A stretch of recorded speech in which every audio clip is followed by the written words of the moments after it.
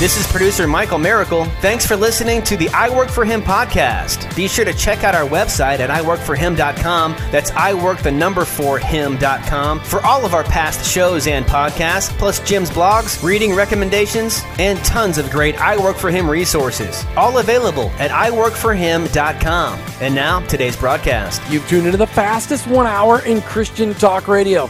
Hey, thanks for tuning in this very 4th of July Eve, right here as we broadcast not only out of Tampa Bay, but out of North Liberty, Iowa, where we'll be celebrating the 4th of July and celebrating the sacrifice that so many have made to keep our country free.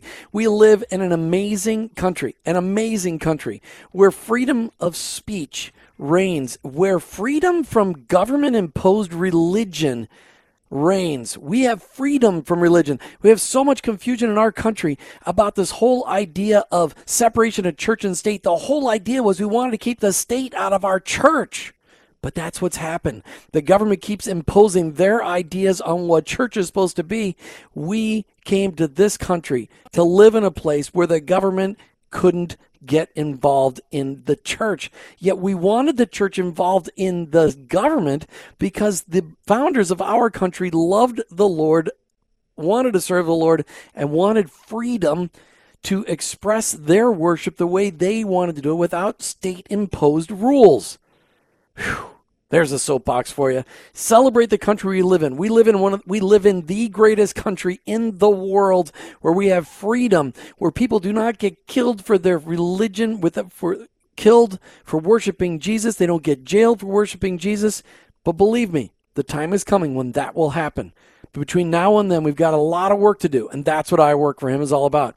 You and me, our workplace is our mission field, and in that mission field, you and me may be the only Jesus our coworkers and employees may ever meet. The job that you hold, the place that you work, it's not by chance.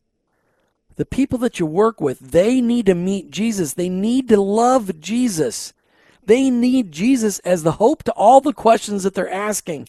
And you may be their only chance to hear that answer. So thanks for tuning into I Work For Him. Understand that you and I are the hope, because that's what God gave us. God gave us the mission to love Him and love others, and that's what we're going to talk about today. Today we have a special guest calling out of Wayzata, Minnesota. My home of the Twin Cities of Minneapolis and St. Paul. It's got lots of suburbs. And about 6 months ago, I read an article by an author named Sam Eaton. Turns out he's a public school teacher, and I love the article so much, it took us 6 months to get this done, but I invited Sam onto the show. Sam Eaton, welcome to I Work For Him. Jim, thanks so much for having me. It's great to hear your voice. We've done a lot of texting and emailing. It's great to actually hear your voice. You too, Jim. All right, so I just want to start off let's just lay the groundwork a little bit. Talk to us about, where did you grow up? Yeah, so I grew up in a suburb of Minneapolis. I actually grew up in Crystal, and I grew up with an alcoholic father, which is a part of my story that I've worked through a long time. And it was a tumultuous home for sure, but my dad gave me this just amazing gift, and he would drive me to Sunday school. And so it was through that experience that I learned the church was a good place and a safe place, and I have just loved church ever since. So how did you become a follower of Jesus? Yeah, that's a whole other part of the story. So I hopped around through high school to different youth groups, but I kind of marked the day that I started following Jesus when I was 23. It was 2 years out of college, and my life actually completely hit rock bottom. I had battled depression and suicidal thoughts throughout high school and college, and I actually had planned a day to commit suicide. I had it all set. I had letters written. And in that moment, as I was wrestling with that decision, I really heard this question: have you really given life everything you've got? Thank the Lord, I decided not to take my life that day, and I've really taken that question to heart. I've started this ministry that I run, Recklessly Alive Ministries, and I'm just living for Him the best way that I know how. So then, every day, what is your mission field? Yeah, I mean, one of my mission fields obviously is my life as a public school teacher. I see over 700 elementary school kids every week. I get to teach music, and I have 60 minutes to just love them the best way that I know how. And I certainly am not perfect at it, But my hope is that one day they'll look back and they'll remember that there was something different about me, something more kind, something more patient, and that they can realize that was God, actually, that's Jesus working in my heart, and that I would never make it through my job without him and without his love. So your workplace as a mission field, as a public school teacher, what are you teaching? I teach in the Wayzata Public Schools. Yeah, but what are you teaching? What? Sorry, music. I teach elementary school music. Wow. Talk about a challenge. I took trombone in 5th and 6th grade. I'm not sure my band teacher was excited that I took trombone. Way too many things to get myself injured with. But, so are you teaching band instruments or string instruments? What are you teaching? Yeah, so I teach general music. I teach choir, ukulele, world drums, of course, the recorder. Everyone's got to learn the recorder. Mostly those things, how to read music, how to love music. Okay, wait a minute. You just made a statement that most people out there are questioning, going, everybody needs to learn the recorder. Now, okay, so as we look at life as an adult now, why is it that public school education thinks that everybody needs to learn the recorder? Oh, gosh. It's just the best instrument you can give and the most inexpensive instrument you can hand to a young person to really get them started and apply what they've been learning. And, of course, it's just so beautiful, Jim. Oh, okay. All right, we're going to go with that. I figured maybe there was some, part of some worldwide domain take over our minds. Maybe there was secret mind tricks being played on us when we played the recorder. Because I remember my friends whose kids were learning the recorder, and neither of my kids were in band, and I was thankful that they didn't have to listen to that thing as they were practicing. All right, that was off subject, but I had to ask that question. All right, So as a public school teacher, how does the I work for him message resonate with you? Right. I mean, it's just that love piece, that hope that I can be something different, especially as a man working with young kids. I mean, we're growing up in a time with the greatest number of fatherless homes, and so I don't think it's an accident. I know it's not an accident that I teach and work with a lot of young kids who are just hurting and who have really tough stories. And also trying to just live out that love for my coworkers. For a long time, I held a prayer group in my room after school, and we would maybe have 3 or 4 people who would come, and it's outside of the school hours. It's totally legal, but we had a teacher who got in a very serious accident. We didn't know if she was going to make it, and we suddenly had 60 staff members at my prayer week. And so just providing opportunities for people to encounter God and being able to share what I've lived through and why I do what I do. Providing opportunities for people to experience God. I love that. We're talking today with Sam Eaton. He's a public school teacher who's got a ministry called Recklessly Alive. You can find it online, recklesslyalive.com. Okay, you wrote this article that I know has caused some controversy in your life as it has in my own life. But when you wrote this, first of all, why did you write this article? Really quickly, because we're going to go into the details today, but why did you write this article? The article is entitled 59% of millennials raised in the church have dropped out, and they're trying to tell us why. Why did you write that article? Right. So the last 6 years, really, since I've come back to church, I've just lived for the church. I've worked in youth ministry, kids, middle school, high school. I ran a young adults group out of my home for multiple years. I just have been invested in the church, and I kept getting burnt out. I kept kind of hitting the wall. I kept getting really frustrated with the organization of church. And I was sitting in a meeting, an annual church meeting of a large church I was a part of at the time, about 200 people, and I looked around, and in this 90-minute meeting, I counted 5 people in my age bracket, and I just started asking why. Like, where is my generation? Why aren't they here? And what is it about me that keeps struggling with this and struggling with the decision, should I stay?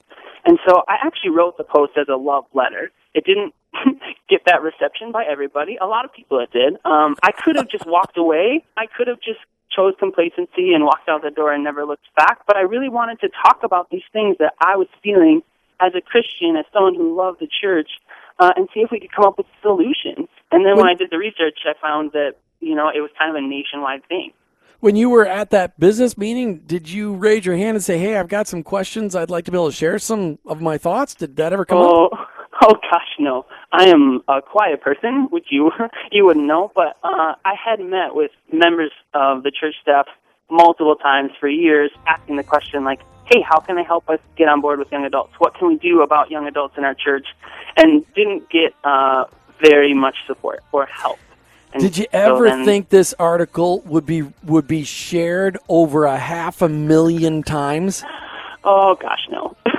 I mean, it's amazing. Gosh, no. Before we got on this road trip, it had been shared over 510,000 times. An article that you wrote, you wrote it as a love letter, you said, to your own church? Is that what you mean? You wrote it as a love letter? I wrote it as a love letter to the American church in general. Once Okay. I heard the statistics that 59% of millennials have dropped out, I just started asking the question why and trying to come up with some ideas and solutions to get my generation back in the door. Well, we hear about it all the time. I think we need to define some of the things that define the millennial generation. But I think this is in my opinion. I'm not a research guy. I'm not George Barna, although we've had Hayden Shaw on the air who wrote a phenomenal book helping us understand the generations. But in my opinion, this is the first generation that marriage has been destroyed from beginning to end. In my generation, divorce, when I was a kid, nobody even really talked about divorce.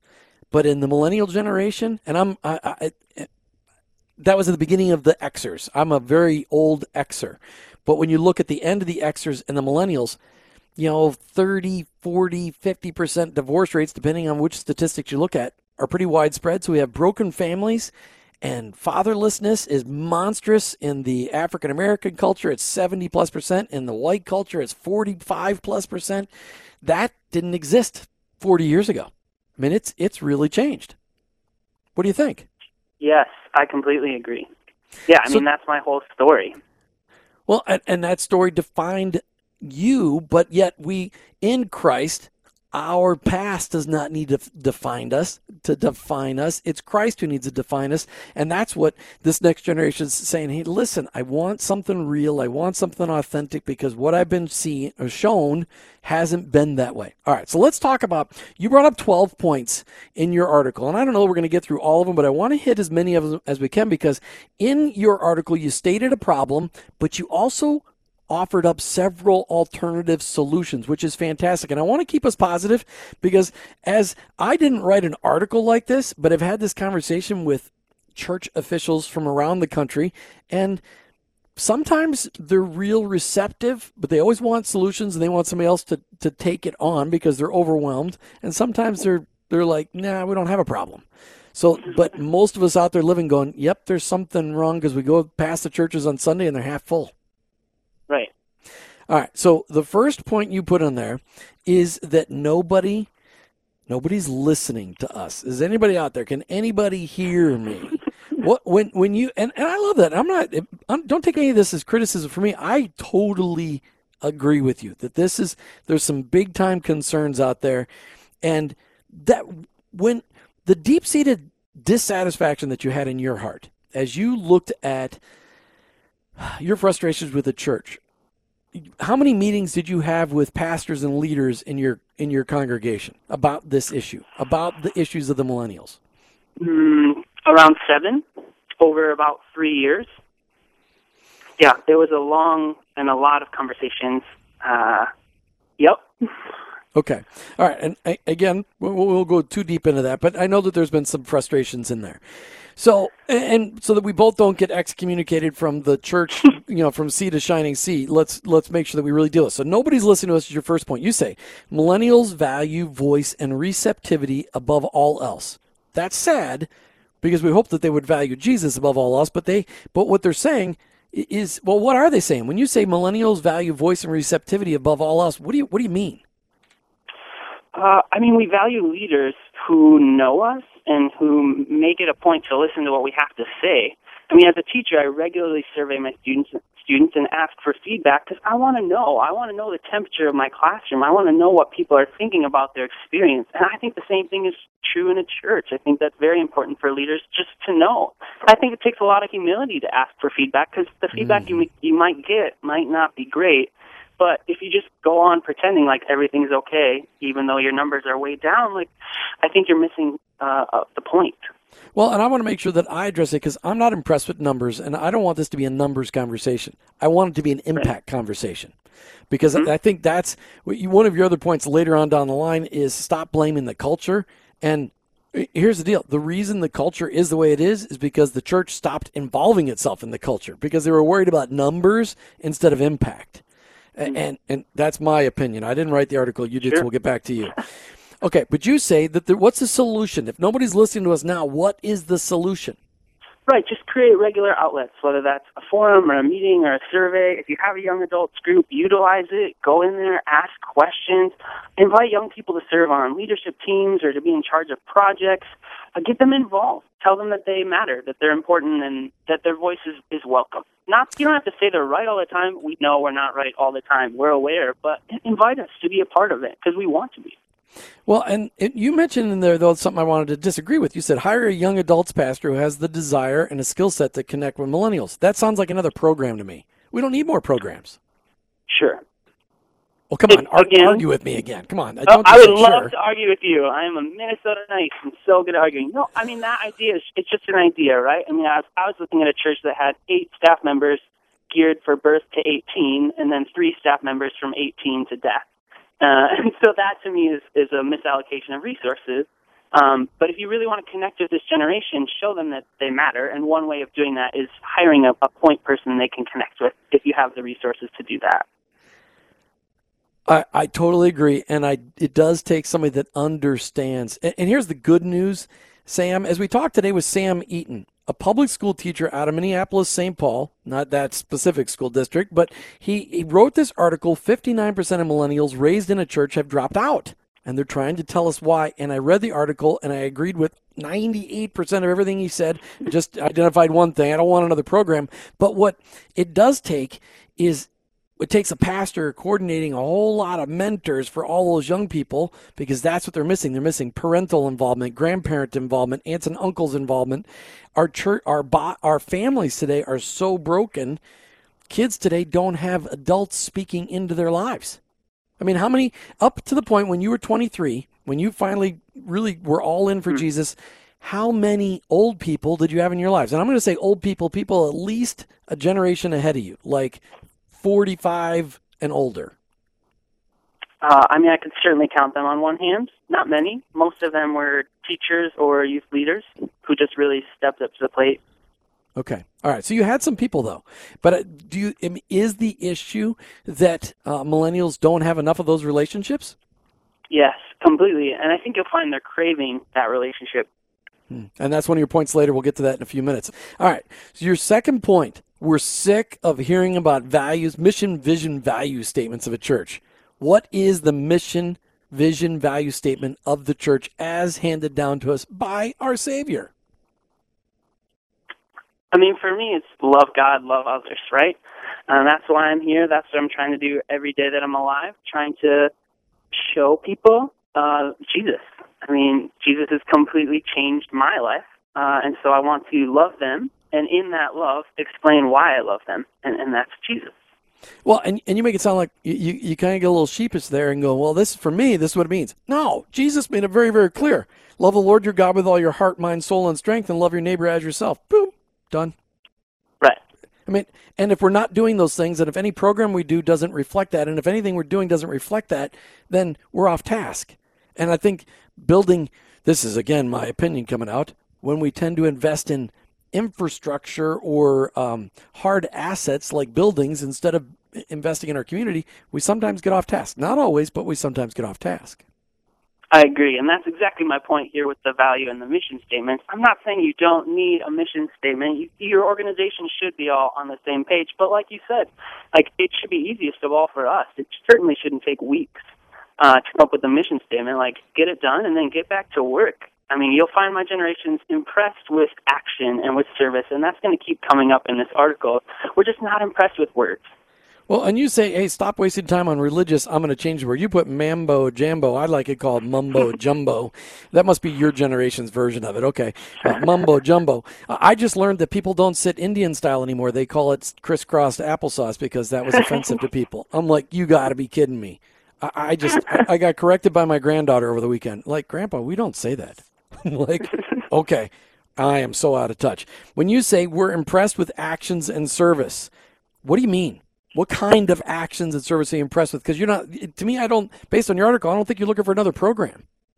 Certainly not. No, I think if you take the number of hours that the normal Christian spends on Christian activity compared to the number of hours that we spend helping and serving the people around us, I think that proportion is way off. I think most of us tend to gravitate towards the book groups and the social outings that we lose focus on serving our community. And that's the third point coming up, is that helping the poor isn't a priority in a lot of churches. I mean, when I open a bulletin, most of the time I see Christian activity. I see 15 ways for me to get involved with other Christians, and I don't see the ways that we're really impacting the world outside of the church walls. And that's what I'm looking for.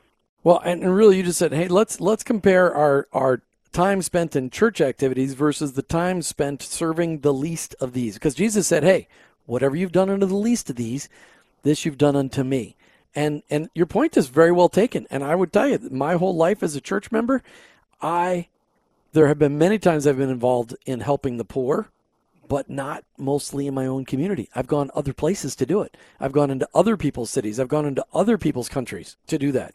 In my own community, I have not. I agree, and I fight that battle too in myself. All right, we're talking today with Sam Eaton about a book he needs to write, but an article that he wrote. 59% of millennials raised in a church have dropped out, and they're trying to tell us why. We've talked so far about, here's some possible solutions out there already. Get your millennials involved in the conversation. Hear what kinds of things they're dealing with in their faith walk and the kinds of needs that they have to dig deeper. These people are not asking for more potlucks. They're not asking for more programs. They're asking for real, authentic relationship that will change their lives and set them off on a trajectory that can make an impact. One of the other things that Sam, you said was the mission statement, that this should be the worldwide mission statement of Christ. What was that again? Love God, love others. Done.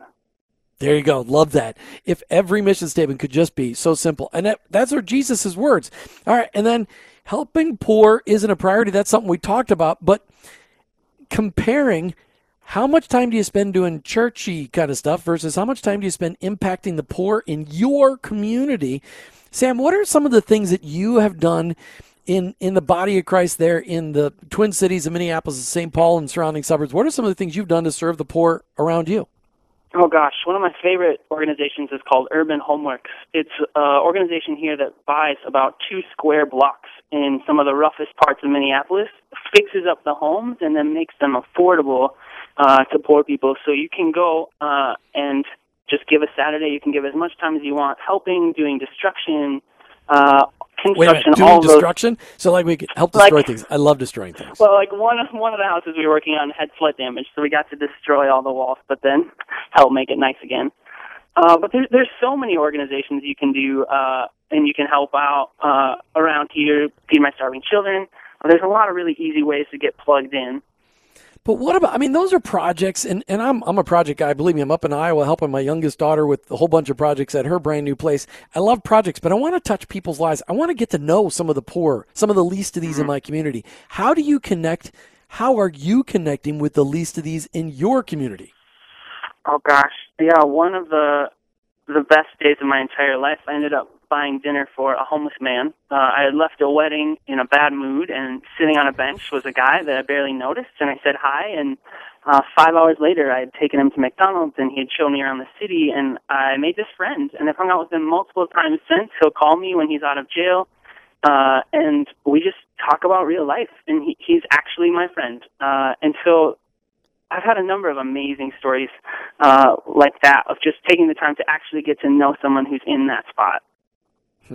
I like that. That's a great story. Love that story. All right, one of your points in your article is we're tired of the church blaming the culture, and I'm going to go. We'll just go right. That's fine. We're tired of the reason culture is the way it is because I believe the church separated itself from the culture. But what is the solution there? I loved your point. Your second point on this one. I mean, what is the solution to the culture issue and millennials? What do they want to know? Right. Explicitly teach us how our lives should look different instead of just blaming the culture. People in their 20s and 30s are making some of the biggest decisions of their whole life. Marriage, whether or not they're going to wait for sex, whether they're going to do drugs, alcohol, how they're going to live their life, how they're going to spend their money, what job they're going to work, how they're going to influence the people around them at work. And so we want to know, where does the church actually stand on those things, and how should our lives look? So you don't want to just know where they stand, but you really want to know what does it look like. And let's just bring it back to my outside observation. The reason you want to know what it looks like is because you didn't have a father or a mother. We're talking this whole generation. In your case, you didn't have a father that demonstrated this. The kids in this generation didn't necessarily have parents that told them these things. Is that true, or is that just am I just wrong? I mean, yeah, it's true for some people, for sure. Okay, well, come on, argue with me. Stop the Minnesota nice thing. I mean, if I'm wrong, I'm wrong. Why is it that the millennial generation needs to be taught what this questionable lifestyle should look like? Is the church just never? I mean, where are they? I mean, in the old days, I mean, I think our parents taught us that stuff. Sure. I mean, yeah, definitely. But I think that it's also true for so many people who don't grow up in Christian homes. I mean, there's plenty of people who have non-Christian parents. Just because their parents were around doesn't mean they're necessarily getting this teaching or this information. Got it. Okay. All right. Point well taken. So their parents may have stayed together and been around, but they just weren't Christ followers, so they didn't learn that Christ following lifestyle from their folks. Got it. Totally. Okay. All right. But again, that just goes to that we need to keep investing in the next generation, which will be one of your points. Okay. I'm going to skip past the reference of going back to Mean Girls, because that's a whole story. I mean, that's a whole. Mean Girls was a documentary, and it was about real life. And do you have any daughters, Sam? I can't remember how many kids you have. No, I don't have any kids yet. No kids yet. When you have a daughter, and like 13 years later, watch Mean Girls, and you'll go, huh, that was a documentary. I had no idea that was a documentary. I didn't think that was supposed to be a documentary, but it sure came across like a documentary. All right, moving on. All right, so I want to deal with your question on distrust with the overall church organization with how they spend money. What's the issue there, and what's the solution? The issue comes from, just distrust of the organization in general. You're talking about my generation. Pretty much every single month we've had a news story about the issues in the Catholic Church. I mean, as long as I can remember. So just from a standpoint as a citizen, like, that's the information I'm constantly getting, is that there's lies and there's secrecy within the church. And so this point is saying that, we want to know where the money is going.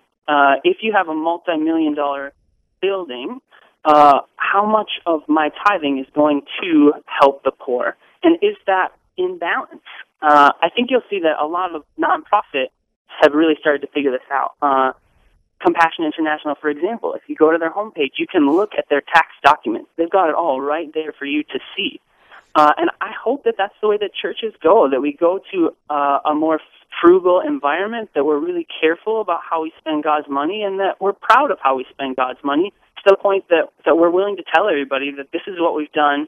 And that, as a millennial, gives me trust, right? Now I trust you with 10% of my income because I know you're doing good with it and not just paying for a new sound system. And sometimes new sound systems are needed, but it goes to that argument, transparency. You're looking for transparency, and I would tell you that is something that's been severely lacking, is, the transparency. I mean, that's what Ananias and Sapphira, they both had a bad day, a really bad day, because they weren't transparent with how they were handling a land transaction. Christ wants us to be transparent with how the money's being handled. And so you're saying you'd like to see a comparison of how much is this going towards supporting the operation of the church versus the ministries performed by the church. Yes. Okay. All right. Okay. And really, that's not too difficult. It just takes a willingness of leaders to be transparent and vulnerable. Because one of the things that, here's what I've seen in nonprofits, is when leaders are vulnerable and they share, hey, here's how much I get paid, and people go, you get paid that much? You only work 1 hour a week. When people say that to pastors, that's horrible. Because pastors, their jobs are never done. I mean, they work all the time. And then when somebody's sick and in the hospital or something's happened, they're working again. I mean, they've got a job that has no boundaries around it. So, and then people criticize that they get a paycheck for it. I mean, so it's one of those, that's an argument either way. All right. So I'm going to just leave it right there, because I think there's some room for transparency and vulnerability at every level of our culture. because certainly we don't get that out of our government either. All right, we're talking today with Sam Eaton. He's a public school teacher, a music specialist in a public school in the Minneapolis-St. Paul Twin Cities area, and he wrote this article, 59% of millennials raised in a church have dropped out, and they're trying to tell us why. We're going through some of the points because we're trying to give each one of us some ideas on how to engage the millennials. The next point is the one it's the one I believe is the biggest need of all. But again, just my opinion. Your point number 7. We want to be mentored, not preached at. What do you mean? Yeah, I mean, mentoring, right? It's just a watered-down word for discipling. We want to be disciples. We want people walking alongside us, showing us how to live, correcting us when we make mistakes, inviting us into challenging questions and challenging Bible verses. That's what we want. And we don't just want to be preached at. We need that relationship piece. We need something more to get us to come be a part of the church body. Okay, the church that you used to go to, when you had breakout small groups, were they designated by ages, or did you have all kinds of ages in every different small group? Both. They did both. They did? Okay. Because what I've seen is a lot of churches will segment by ages, so they get the old people in one place, the young people in another place, and therefore they never connect. So were you involved in a small group where there was old people, middle-aged people, and young people all involved in the same time? So the model that I set up that we would run in my house was about 12 to 15 young adults, Okay. 2 couples of an older generation who would come as often as they could to speak into whatever we were talking about, and then we encouraged our young people we actually had a mentoring program for youth at our church. So we'd encourage them to mentor the next generation as well. And when you say mentoring, you said it was a watered-down version for discipleship, but I think it's, mentoring and discipleship, it's living life intentionally alongside someone. And the intentionality part of it's really sharing the gospel, sharing, hey, here's how Jesus is impacting this part of my life. Here's how Jesus is impacting the next part of my life. Here's the scripture to back that up. We're looking for really, tell me what you're looking for. Describe in your life, what are you looking for? What is Sam Eaton looking for in a mentor? Right. So, one of my greatest mentors checks in with me every single week. We talk on the phone or in person about an hour to 2 hours, just whatever's going on. We talk about what am I studying in the Bible each morning, what God's teaching me. And he listens and gives me great advice and corrects me when I'm being a schmuck. And, but most importantly, I know that he just cares about me as a person. And he's just doing this because he loves me and wants what's best for me. Now, are you married or single? Single. Okay, you're single. Okay, so you don't have a wife to tell you when you're being a schmuck. Got it. That's why I need a mentor. Okay.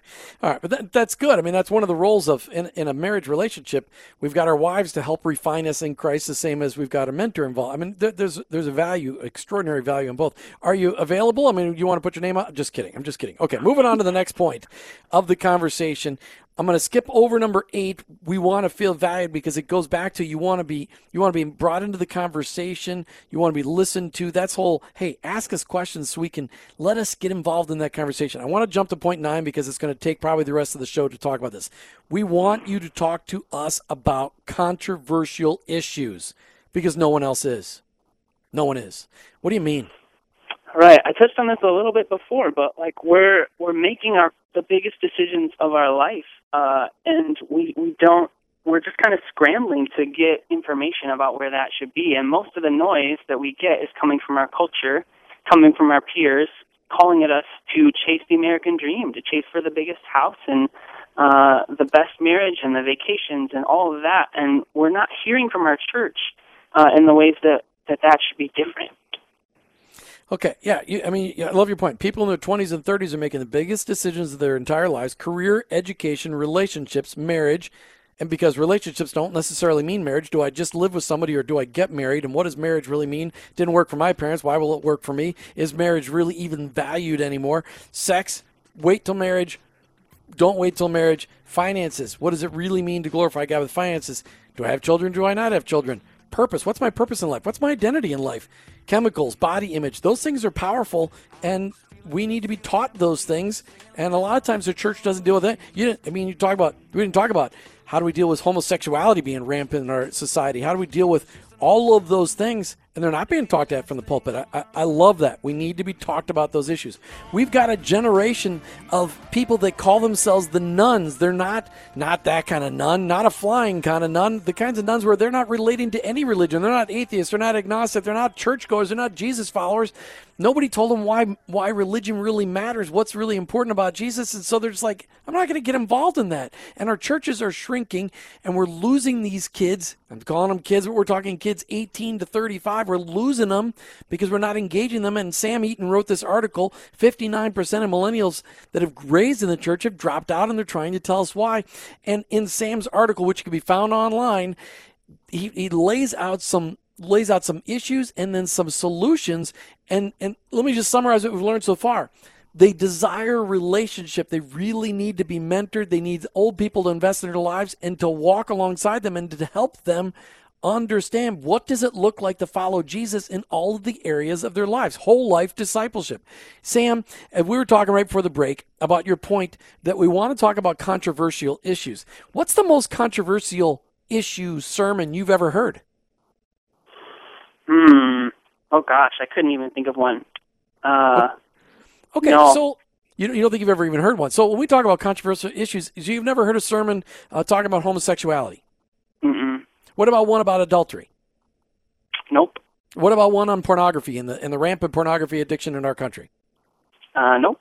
Okay, so not all of those issues can be talked about in a room full of young families, but they should be taught. I mean, those three issues are issues that have really impacted our entire culture in church and outside of church. Yet the church isn't talking about it. So if the church isn't presenting a solution, where do people go get solutions? Right, completely. The culture. Yeah, they go to the culture. So how do you deal with teaching on these controversial issues? How do you do that? What's a proper way to deal with this in your perspective? Yeah, obviously one of the biggest things we already touched on is just mentoring, right? That's a safe place to have those kind of harder discussions in a smaller setting. Also, you can just create outlets, create smaller nights, topic nights. If you have a young adults group, that's a great place for that. But just creating events or communities, small groups that can talk about these things and have church leaders in there with biblical knowledge that can speak some truth into those things in a loving way. That's not shouting at people. And that's beautiful. Not shouting at people. Having a conversation. Is the issue that you just want a place where you can ask those tough questions? Yes, completely. And then given some space to wrestle with it myself. Give me the opportunity to talk to God with me and God, our relationship, and what God's going to speak to me out of Scripture through that as well. As we talked today with Sam Eaton about this article, about 59% of millennials who were raised in the church have dropped out, and they're trying to tell us why. Sam, talk to the people listening today. And they've been listening, they've been hearing our conversation, and they're going, yes, I hear that.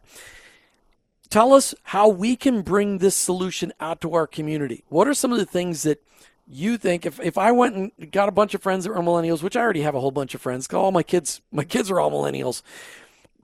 How can I minister to millennials? What is one of the biggest things that millennials need today?